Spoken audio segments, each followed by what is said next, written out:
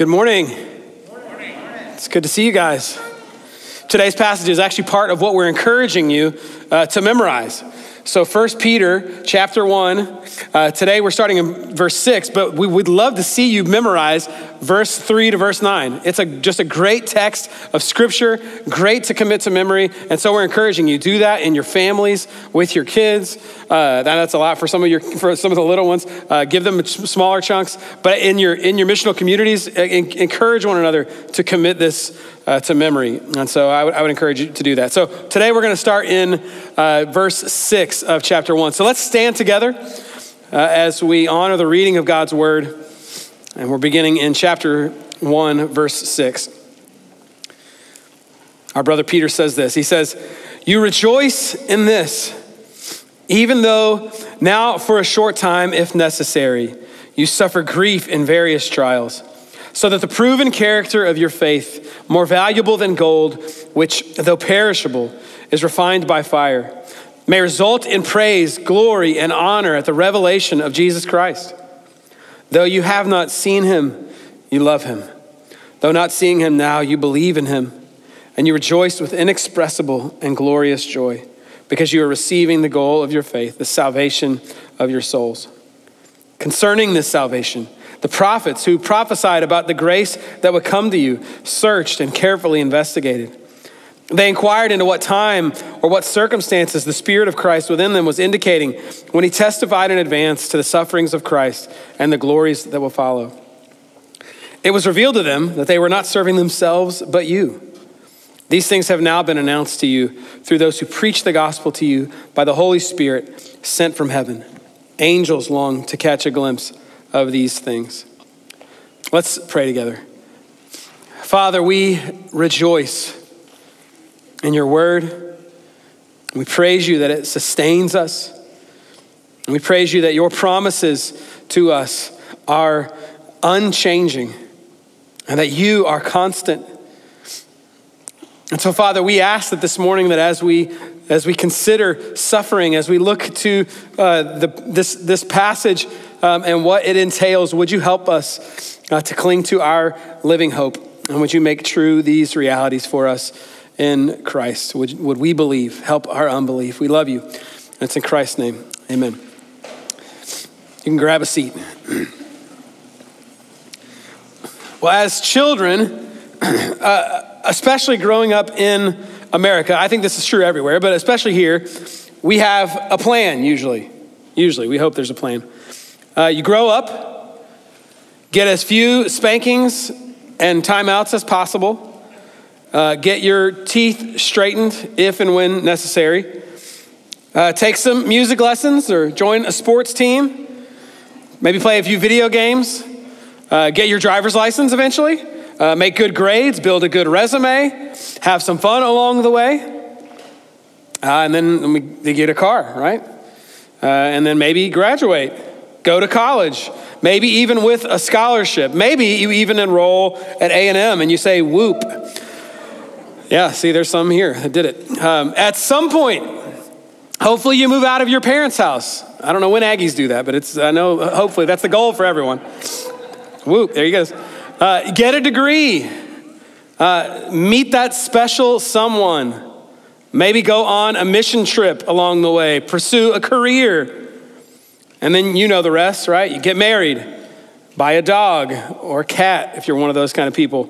You get a good job, find a good church, become part of a good small group, serve, tithe, have 2.3 children, 3 or 4 bedrooms. You build your bank account. Make enough to support the church building fund while still having fun on the weekends and still have enough left over to go on vacations. And then hopefully your kids rinse and repeat. And for some of you, for some of us, this sounds glorious. And to be clear, I'm not knocking any of these things, except there's lots to be talked about cats, but that's not for today. But this life, this view of life is very much at odds with what I think Peter is telling the church as he tells them, this is not your home. That like the Jews who were taken and torn from their homeland, away from the comforts of their own culture. They had lived a life of pain and hardship, a life that left them longing for home. And Peter is preparing us, warning us that if this American life is all you're planning for, then you're selling yourself way short. That there is an eternal inheritance that we talked about last week waiting for you. But as you wait, as you long for that eternal inheritance and the life to come, this life as an exile will still be difficult. And for all our planning, no one, I don't think anyone, ever plans for suffering. And so we need to listen to Peter. Peter's going to show us 4 things, I believe, about suffering. Number 1, suffering is coming. Number 2, suffering is accomplishing something in us. Number 3, suffering makes worship sweet. And number 4, suffering is the way to glory. So let's start with number 1, suffering is coming. In verse 6, he says, you rejoice in this. So just right there, what's this? In what? Last week's passage, it was ecstasy, right? I mean, it was worship. The incredible inheritance that is ours by faith. The salvation that is coming. Now that you've seen this sure hope, this living hope, the inheritance, the promises kept in heaven for you, you rejoice in this, in that. Because for a little while, there will be pain. As exiles, there will be suffering. So what a contrast, right? We are rejoicing and are also suffering grief. Joy and grief. If you've journeyed long as a Christian, you know this combination. In our greatest joys, there are still griefs. And in our greatest griefs, there is still rejoicing. We are not robots. We are not ones without feelings. Life is complex. We are emotional beings. And yet in the heaviness of our grief, there's still much to rejoice in. So what is the ground? What is the source of our joy? It's everything we talked about last week. Something great has happened to us. We've been born again. Something great is coming for us. And you rejoice in this, Peter says. But it's not easy. He goes on in verse 6. You rejoice in this, even though now for a short time, if necessary, you suffer grief in various trials. So even now for a short time. Short is a relative word, right? Some might say I'm short, even though I'm basically 6 foot, if you round up. But I'm way taller than Hallie, my 6-year-old. So it's relative, right? Time is the same way. Have you ever tried to take a 2-year-old and explain next year to them? It's just, you might as well be talking about a space invasion. There is the sense of how anything that far away could be something that's ever going to happen is foreign to them. And yet talk to a parent in the room and they'll tell you that a decade passes in a blink. And that suddenly toddlers are teenagers. And they'll tell you how just yesterday their abs were a little flatter, their knees were a little springier. But few things tend to slow down time like pain. I've walked through some seasons of pain and trial. Even now, many of you are walking through the midst of suffering, through trials. And I love how Peter describes it. He says various trials. Our trials are all over the map, right? Just when everything seems great in one area of life, some other unseen thing comes along. My trials are not yours. They are varied. But when you're in it, it never feels like a short time, does it? If time flies when you're having fun, time crawls when we suffer. But praise God, our suffering is short. And he even says, if necessary. If necessary, I believe means not every moment of this life is pain. Praise God, there is reprieve. There are beautiful moments of grace on the earth. But suffering will come. Trials have come. Tragedy will strike. The painless life is a mirage. It's not real. Jesus said, in this world, you will have trouble. But we don't simply rejoice because of the inevitability of suffering. No, number two, suffering is accomplishing something in us. Check out the first two words of verse 7. So at the end of 6, he says, for a short time, if necessary, you suffer grief and various trials, so that. So there's a so that in your suffering. Someone, maybe all of us, need to hear that today, that your trials, your suffering, your pain, your grief right now, there is a so that. There's something coming from it. Your tears are not in vain. You are not the victim of happenstance. As you look to the source of joy, not a single tear is wasted. When you weep with your spouse over the pain of losing a parent, over a financial burden, over lost friendships, over broken dreams, over your son or daughter who's struggling, God's with you. There is a so that. When you sit alone, crushed by loneliness, by the emptiness of an empty nest, by a failing marriage, by the weight of the pain you still carry from a previous betrayal or from someone who sinned against you when you were younger, there's not a single tear, not a single sting of pain that is in vain. And it isn't glossing over suffering to say this. It simply means that the Lord is doing something. Peter gives two things I think that suffering is doing to our faith here. Number one, suffering tests or proves real faith. Verse 7, he says, so that the proven character of your faith, the proven character of your faith. A couple weeks ago, we saw the power of wind, right? As we braced for a hurricane that looked like it could be coming to us, and then it veered off and just destroyed Lake Charles, right? We saw the destructive power of wind. But what role does wind play in nature, in the life of a tree? When you plant a tree in your yard, what do you put out with it? You put a couple posts on the ground, right? You put some stakes on the ground, something to keep that thing in place, to brace it so that it doesn't have to bear the brunt of wind and it doesn't get snapped in half because it's too young, it's too brittle, it's not established, the roots aren't in the ground. The pressure of wind, though, is needed. So what do you do after a while? You take the stakes out. Not just so the tree can grow higher, but because the tree needs to begin to take the wind on its own. The pressure of the wind actually strengthens the tree. It proves the fidelity of the root system. In the same way, suffering establishes the roots of our faith. It strengthens us, revealing a sure foundation so that we might not be destroyed. So should trials cause us to question God? Should they surprise us? Should we despise suffering? No, because they're working for us. By God's design, they're bringing about something in us that couldn't happen any other way. And difficulty actually keeps us trusting God. In fact, I would argue that relative comfort and prosperity is often where our faith wanes. Why? Because in those seasons, there's little need for deeper roots, deeper trust.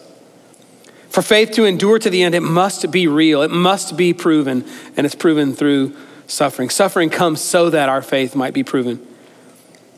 So suffering proves faith, but secondly, suffering refines faith. Verse 7 again, the proven character of your faith, more valuable than gold, though perishable, is refined by fire. So we've talked about wind, but we also see another destructive force in our world. In fact, we're seeing it right now, right?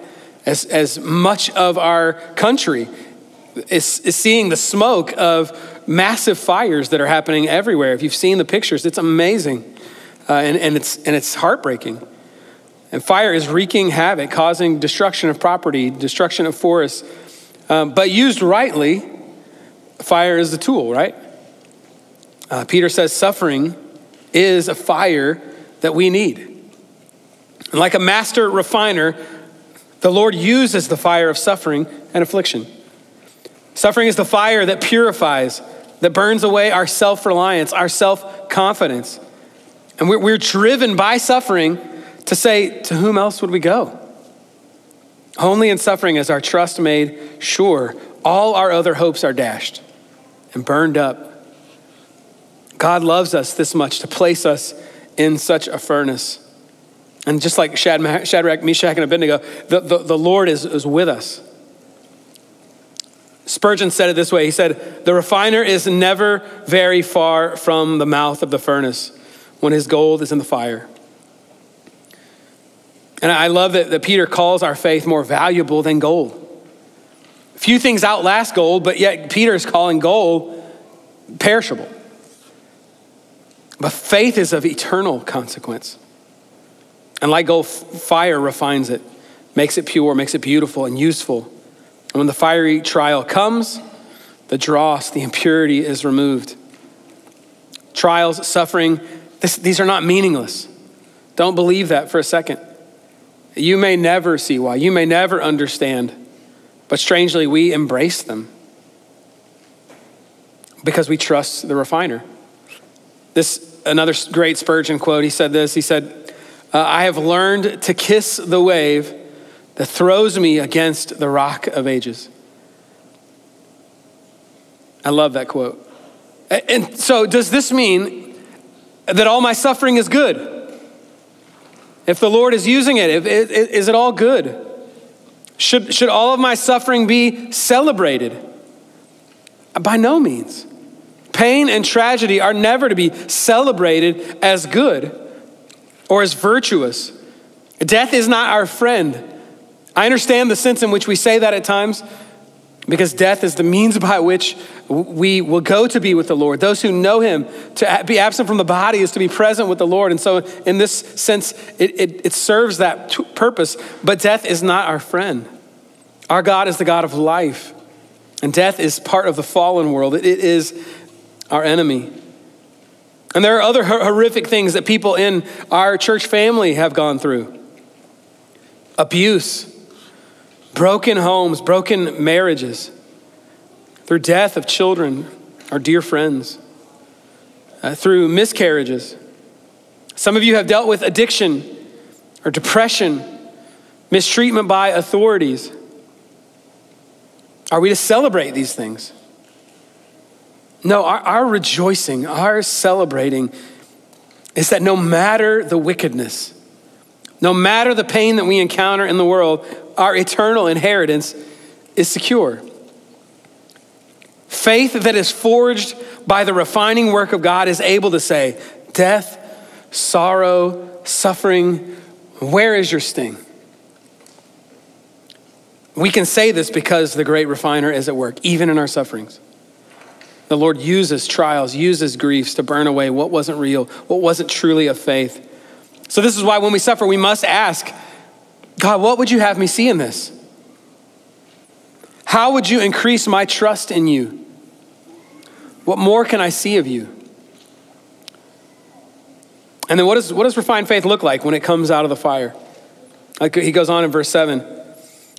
So that the proven character of your faith, more valuable than gold, which though perishable is refined by fire, may result in praise, glory, and honor at the revelation of Jesus Christ.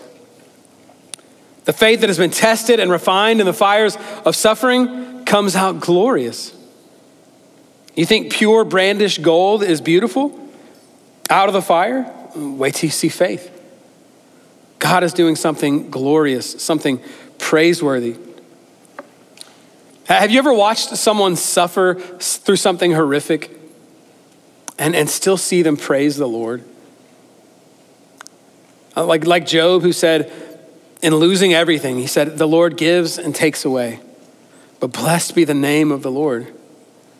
When I see someone in our body suffer greatly and then raise their hands to worship, lift their voices to sing praise to God, what happens?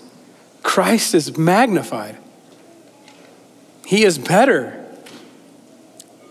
There is praise, there's honor, there's glory. So imagine that, but times thousands upon thousands At the revelation of Jesus, at his revealing, when he returns, all of the suffering of his saints, those who have faithfully endured, will result in an explosion of praise, a symphony of exaltation. When saints will experience an eternal glory with Christ, and that will outweigh every drop of suffering on this earth. And so this doesn't minimize our suffering. God remembers, he knows. Psalm says that he keeps our tears in a bottle. It's not incidental to him.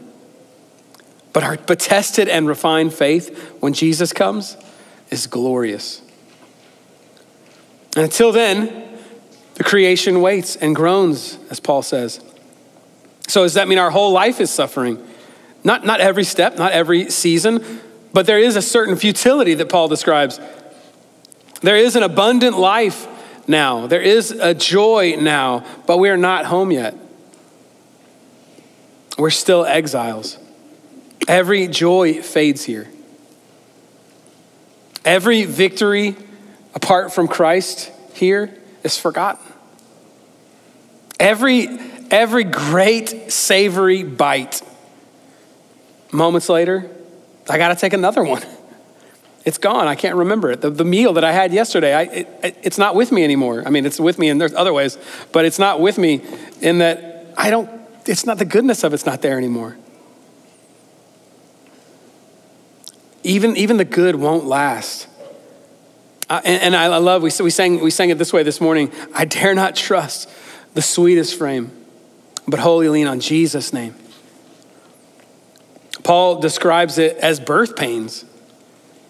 There's something wonderful on the other side of birth pains, but there's pain to get there. It can't be bypassed. And there's no epidural for life. The glory is coming.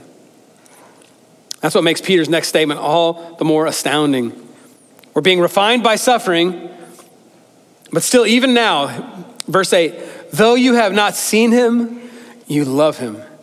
Though not seeing him now, you believe in him and you rejoice with inexpressible and glorious joy because you are receiving the goal of your faith, the salvation of your souls. Number 3, suffering makes worship sweet.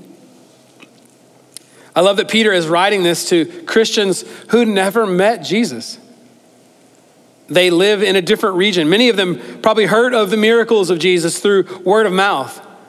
Maybe they had a family member who was on the countryside for the Sermon on the Mount, or in Jerusalem as Jesus rode in on a donkey. Or maybe they heard from a friend or from an apostle who was on the hillside after his resurrection to see Jesus ascend into heaven. But these people never heard it themselves and never saw it themselves. Unlike even Thomas, whose doubting was met with physical evidence. They never placed their hands in the hands and the side of their Savior. And despite all that, they love him. Even now, even in difficulty, they still don't see him, but they believe in him. They believe in the glory that's coming, the salvation that awaits them, and they rejoice. You can hear the respect that Peter has for them. Peter had seen all of it, right? Jesus was in Peter's house. He healed Peter's mother-in-law. Peter walked on the water to see Jesus, right? And then he sank, and who pulled him out of the water? Jesus reached out with his hand and pulled Peter back on top of the surface of the water. Even after his denials, 3 days later, Peter sat with the resurrected Christ, the one with nail scars in his hands, and they ate breakfast together. Peter loved Jesus, but his faith had been sight. He had seen Jesus. He was filled with the Spirit, and he preached of what he had seen. And here are these Gentile believers who had never seen Jesus, and yet with the same Spirit, with the same faith, they love Jesus just like Peter. These believers are like the Old Testament exiles, that many were born in Babylon, in captivity, always hearing the stories of God's provision, his kindness, and their home back in Jerusalem. By faith, believing the miracle of the Exodus that they had never seen, believing the stories of the manna and the wilderness that they had never experienced, believing and hearing of the tales of the promised land, and yet they never saw any of those things. And these Christians Peter is writing to, they're like you, they're like me. This is the already not yet of our faith. Yes, we know Jesus. Yes, he has saved us. Yes, he's with us even now. And we hope in him. But there's a salvation coming when our faith will be made sight. And as we love Jesus, as we love him now, the joy we have in him during this exiled life, it's sweet. It's unexplainable. As Peter says, it's inexpressible, the joy that we have as those who are living by faith. So we wait for that day. We haven't seen Jesus, but we will. And that sort of faith brings about sweet worship. This is my wife Amy's favorite passage in the Bible. I remember her reciting it to me and saying it when we were dating. And if there's an attribute that I think really describes her, if you know her, is joy, inexpressible joy. And I think the same when I see like anybody in our church whose faces light up when they speak of Jesus. When they sing about him, you can see it in them. It's like they're seeing their Savior by faith. They're anticipating the day of salvation, the day they will be with him. And even though they don't see him now, they love him. The life of faith is not a stoic one. It is a life of love. And Peter's writing to people like us, and he's saying, you haven't seen him, but as you suffer, you will know him more and you will love him more. And then number 4, suffering is the way to glory. Verse 10, concerning this salvation, the prophets who prophesied about the grace that would come to you searched and carefully investigated. They inquired into what time or what circumstances the Spirit of Christ within them was indicating when he testified in advance to the sufferings of Christ and the glories that would follow. So this may sound kind of like a change of direction, this part of the passage, but stay with me for just a second. This is often used as a text to teach us about the doctrine of Scripture, how God's word was formed, the inspiration of the text, a divine act using human authors. And it's certainly appropriate to take a minute and just to see what this tells us about the Scriptures, namely that God did use human authors. Paul in 2 Timothy describes the act of these human authors writing as he describes it as them being inspired by God. He says that all Scripture is inspired by God and is profitable for teaching. That's 2 Timothy 3. For rebuking, for correcting, for training in righteousness. Not inspired in the same way that the latest episode of The Biggest Loser inspires you to go to the gym, right? That's a different kind of inspires. But in the same way that oxygen inspires my lungs. This word inspire, it contains within it the Greek word neo, which literally means to blow air or to breathe out. It's similar to the word for spirit, which in spirit is described as wind, as breath. So when God inspired the Scriptures, this is powerful. It is a breathing out of God through the human authors.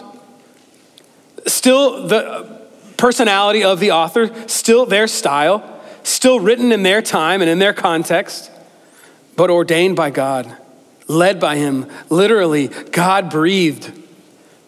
And he revealed himself to us through them perfectly, without error. So these human authors, by God's Spirit, right? They searched out. They investigated, it says, what would happen to the Messiah and with him. Through these authors, through the prophets, the Holy Spirit, he was literally calling his shots about Jesus. And what did the Holy Spirit of God lead them to find? What was the Spirit testifying about in advance of Jesus? It says it in verse 11. They inquired into what time or what circumstances the Spirit of Christ within them was indicating when he testified in advance. What did he testify to?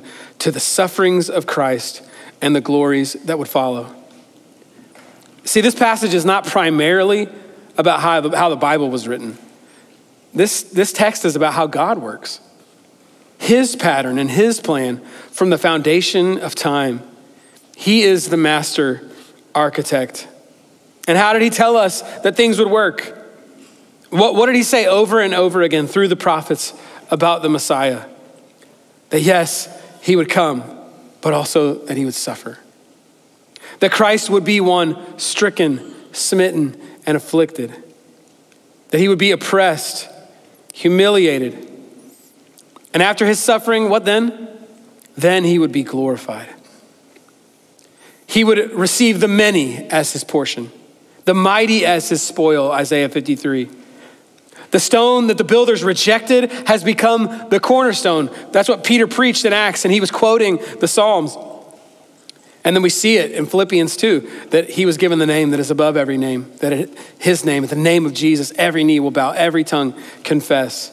Jesus suffered and then glory. So why is Peter telling us this now? Why do we need to know all this about the prophets and about what Jesus did? Peter says it in verse 12. He says, it was revealed to them that they were serving, the prophets were serving not themselves, but you. You want even more comfort in your suffering? This sequence of suffering and glory, it's not something new. Peter is saying, this is how it's always worked. Suffering first and then glory. You may suffer for a little while, but that's how God made it. You aren't unique. You aren't alone. No, in fact, you're a lot like your Savior. He suffered for a little while for you, and his suffering was immense. And even in the midst of suffering, he rejoiced. Hebrews 12, for the joy set before him, he endured the cross, despising its shame. And then after his suffering, there was new life, a resurrected body, an eternal reward, an inheritance that will never perish, never spoil, never fade. That sort of glory came to Jesus. Jesus knew his suffering was coming. Why? Because he is the God-man, but also because the Old Testament had predicted it. Remember when Peter objected to this, right? Jesus tried to tell him, and he tried to teach the disciples about his coming death as the scriptures had prophesied. And what did Peter say? Never, Lord. This shall never happen to you. And Jesus had to tell him, get behind me, Satan. And Peter didn't understand suffering must come and then glory. And he still doesn't remember it later when they're in the garden the night before Jesus' death, and Judas arrives and he kisses Jesus on the cheek. And as the soldiers go to arrest Jesus, what does Peter do? He draws out a sword, which is cool just because he had a sword. That's not something we study a lot, is the sword carrying of the apostles. We should probably do it. But he pulls a sword out and he's ready. He still doesn't see it. Everyone who was following Jesus missed it. They missed it, right? Even and it's not just the prophecies of the Messiah. The prophets are always pronouncing judgment on sin and the suffering that would come as a result. But then they would never stop there. The voices and the vision of the future that the prophets give us is one of suffering and then glory. After destruction, there was promised renewal. After death, we see through the prophets that God gives life to dry bones. With hearts of stone, they're replaced and given hearts of flesh. After the nation is scattered, they would be reestablished, restored. And after the suffering of this earth, there'll be a new heaven, a new earth. And even in Revelation 5, which is the song that is being sung in heaven of our Savior, our Messiah King, what do they say? They say, you are worthy to take the scroll because you were slaughtered and you purchased people for God by your blood from every tribe and language and people and nation. And then they say, worthy is the Lamb who was slaughtered to receive power and riches and wisdom and strength and honor and glory and blessing. The suffering, slaughtered, slain Lamb of God, now receiving glory. So this is the pattern for all of Scripture. And guess what? It's also the promise for you. 2 Corinthians 4 says, therefore, we do not give up. Even though our outer person is being destroyed, our inner person is being renewed day by day. For our momentary light affliction is producing for us an absolutely incomparable, eternal weight of glory. So we do not focus on what is seen, but on what is unseen. For what is seen is temporary, but what is unseen is eternal. Afflictions precede glory. This order is not and cannot be subverted. Christians will endure suffering, but suffering is at work, and ultimately it leads to glory. So when you suffer and you're tempted to believe that Jesus has betrayed you, that he's forgotten you, look to the suffering servant, the Lamb who was slain. Remember, he is with you. He suffered for you, and now you're sharing with him in suffering. And when your friends look at you, like Job's friends did, and they tell you that your suffering is for 100 different reasons. And when the enemy accuses and convinces you that your suffering is because you aren't a child of God, or because you weren't faithful enough to him, know that the object of your faith, the one you're trusting in, he suffered too. And so now, having defeated his ultimate enemy, he is now your King of glory, and he will carry you to glory through suffering. I love how Peter ends here. He says, in verse 12, he says, these things have now been announced to you through those who preached the gospel to you by the Holy Spirit sent from heaven. Angels long to catch a glimpse of these things. The prophets never got to see this. They proclaimed that something great was coming. They served as a giant arrow pointing forward.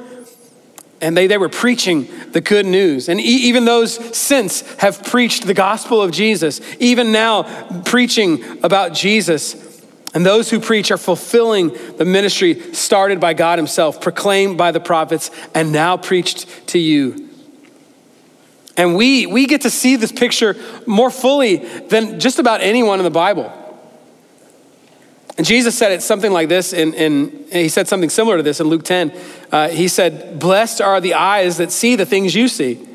For I tell you that many prophets and kings wanted to see the things you see, but didn't see them, to hear the things you hear, but didn't hear them. And Jesus came and suffered so that our suffering might end. Prophets and kings, they longed for that. Even angels want to catch a glimpse of the salvation that is coming our way.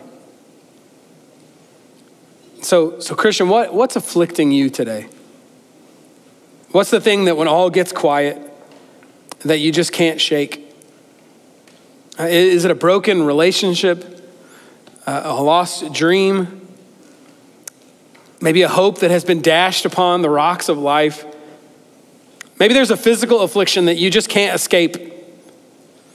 Maybe you're walking through cancer right now.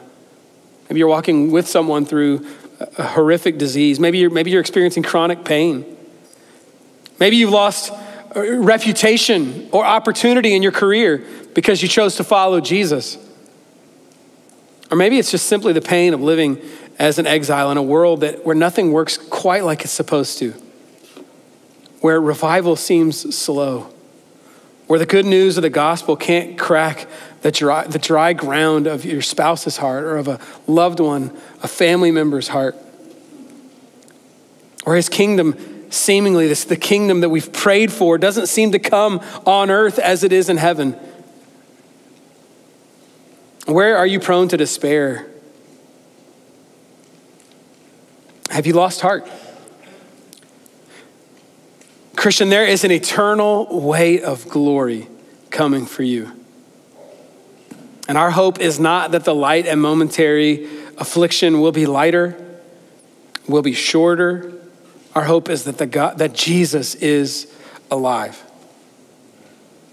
And that there is no way but by following him. There's no other way but by walking the path of our Savior with him. And there is a day when even your darkest disappointment, the wound that you feel like you'll carry forever, the pain that you feel like just won't ever go away, it will be so far behind you that you will have to squint to even remember it in light of the glory that is coming to you. But until then, until your faith is sight, he will not leave you or forsake you. And though we have not seen him, we rejoice in him, and an inexpressible joy will come forth from our hearts. Let's pray.